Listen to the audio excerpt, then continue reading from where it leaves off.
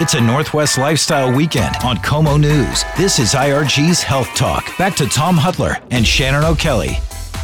Welcome back. We just spoke with Don Ryan about riding in the JDRF ride, and we're talking now about diabetes with Dr. Nadia Hameed, an endocrinologist from Overlake Medical Clinic, and the challenges of traveling when you're a diabetic. And you just heard Don talk about all the things he has to do every day, several times a day. It's quite daunting. Yeah, can you imagine? I mean, fortunately, we've come a long way in the treatment and the medication that's available and the type of, pinpricking. And they don't have to do the injections like they did 25 years. It's a pin. There's insulin pumps. So there's a lot of good stuff going on. Here's Dr. Hameed and Shannon O'Kelly. Dr. Hameed, welcome. How are you doing today? I'm doing great. Thank you for having me here. Well, thanks for joining us. As Tom said, you're an endocrinologist at Overlake Hospital. Tell us what endocrinology is as a specialty. It's quite fascinating. Yes, absolutely. So an endocrinologist is a doctor who specializes in treating all kinds of hormonal disorders. So hormones are these chemicals which are secreted in the body by glands, and any imbalance of these hormones can lead to all kinds of diseases and pathologies. And the most prevalent of these, or the disease that I most commonly deal with in my office, is diabetes. A lot of people don't realize that diabetes is also an endocrine or hormonal disorder. Well, tell us the physiology of diabetes from an endocrinology standpoint, because you talk about the hormone. The hormone is insulin, but maybe tell our listeners how it all works and why insulin is so important for our body. Absolutely. So diabetes, we broadly classify it into two categories, type 1 diabetes and type 2 diabetes. Type 1 diabetes is an autoimmune condition, which means that your own body is attacking your pancreas, which is the organ that secretes insulin, and your body is producing antibodies against your pancreas. So this leads to insulin deficiency. That means that these people require treatment with insulin from the diagnosis, and many times people are taking 4 or 5 insulin shots a day to manage their sugars. On the other hand, type 2 diabetes is a disease that involves insulin resistance. That means your body is still secreting insulin, but that insulin is not working 100%. The body is resistant to the action of insulin. And that can be managed in a variety of ways, from lifestyle modification to pills, and sometimes even insulin in the more advanced cases. So is it fair to say type 1 diabetes is a early onset or juvenile onset, and more genetically maybe has some kind of component there, where type 2 diabetes may be an onset based on lifestyle? That to some extent is correct. Type 2 diabetes we see more in obese people, and it's usually seen in more advanced stage. But Shannon, I also want to point out that we are now seeing type 2 diabetes even present at early ages. We are seeing children, even preteens, teenagers, and this is most likely associated with the rising incidence of obesity.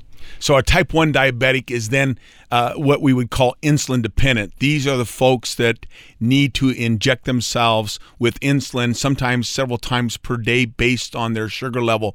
But let's just talk about the sugar level. I want to make sure our listeners understand this, just to kind of put it in maybe a simple scenario. You consume food.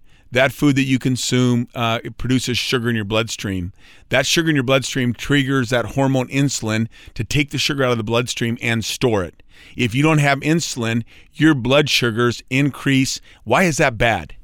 So the high sugar levels can cause several complications, and that is why we are so concerned about managing diabetes effectively. High sugar is a risk factor for diseases in the eye. It can damage the heart. It's actually the leading cause of heart disease as well as stroke.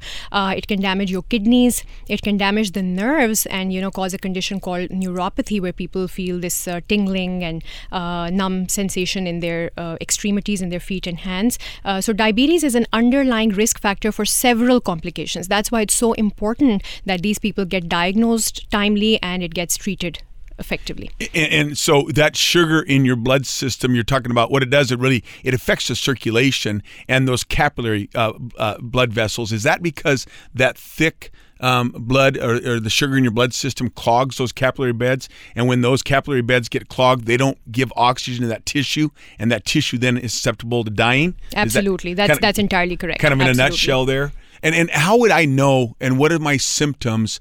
Let's talk about type 1 onset symptoms and then type 2 symptoms. How do I know I might have diabetes? So the symptoms are pretty much similar, whether it is type 1 or type 2 diabetes. And the predominant symptoms that we see will be excessive thirst and excessive urination. So if you are noticing that I never used to get up in the middle of the night to urinate, and now I have to get up 2-3 times, and also during the day I'm constantly thirsty and having to drink water, those are some red flags. As well as changes in weight. Sometimes people are noticing that I'm eating okay, or I'm eating even more than normal, and I'm just constantly losing weight.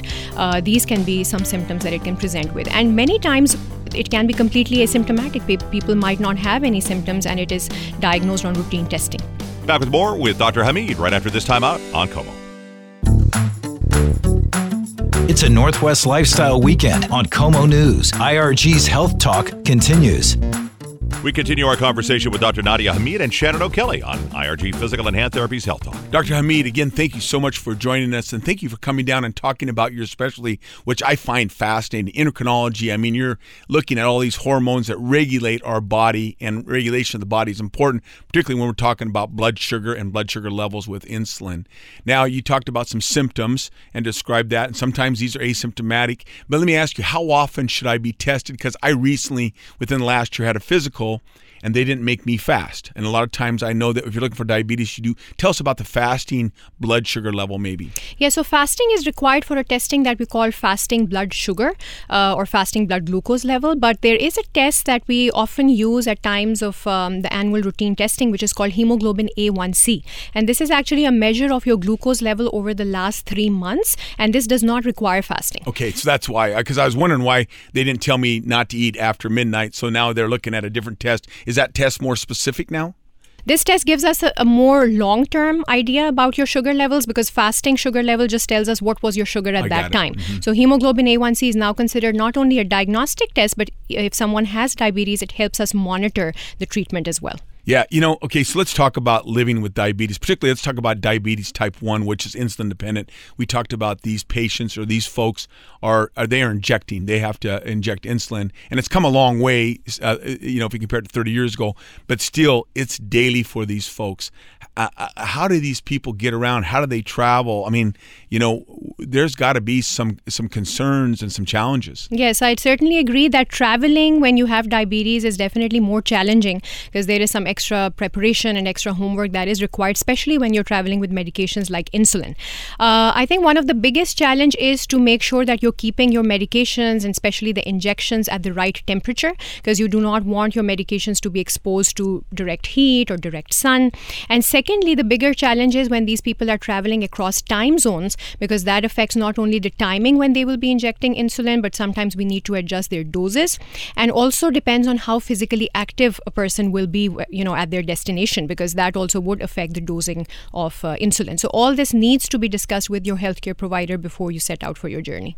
And things have changed a lot. It used to be, if you go back 30 years, I mean, people were using syringes and you had to do blood draws, and it's come a long way now. And tell us some of the medications out there, because they used to use swine insulin. I mean, I think the insulin from a pig, and now it's synthetic, isn't it? Yes. There are numerous synthetic insulin analogs that are available as well. And you're right that in the past we used to have only those glass bottles and people used to draw the insulin in the syringes. Now insulin is available in pre-filled pens, which is very convenient, because you just dial the dose and with the click of a button you can take the injection. And there's also another device available which is called insulin pump. So this is a device that people wear on their body, and there is a thin needle that goes under the skin, and it is continuously delivering insulin. So that does not require taking 5-6 insulin shots that people, especially people with type 1 diabetes, used to take. You just have to change that device once in 3 days. Yeah, and it's so important for diabetic patients to maintain and keep an eye on this, because the sequela or the results of not taking care of your diabetes is eye disease, it's amputations, it's sores, it's all the circulation. Thank you for your time, and the information you provided us is great. So thank you for joining us. Thank you very much for having me here. That's Dr. Nadia Hameed, endocrinologist from Overlake Medical. More information at overlakehospital.com. Traveling with diabetes, Shannon.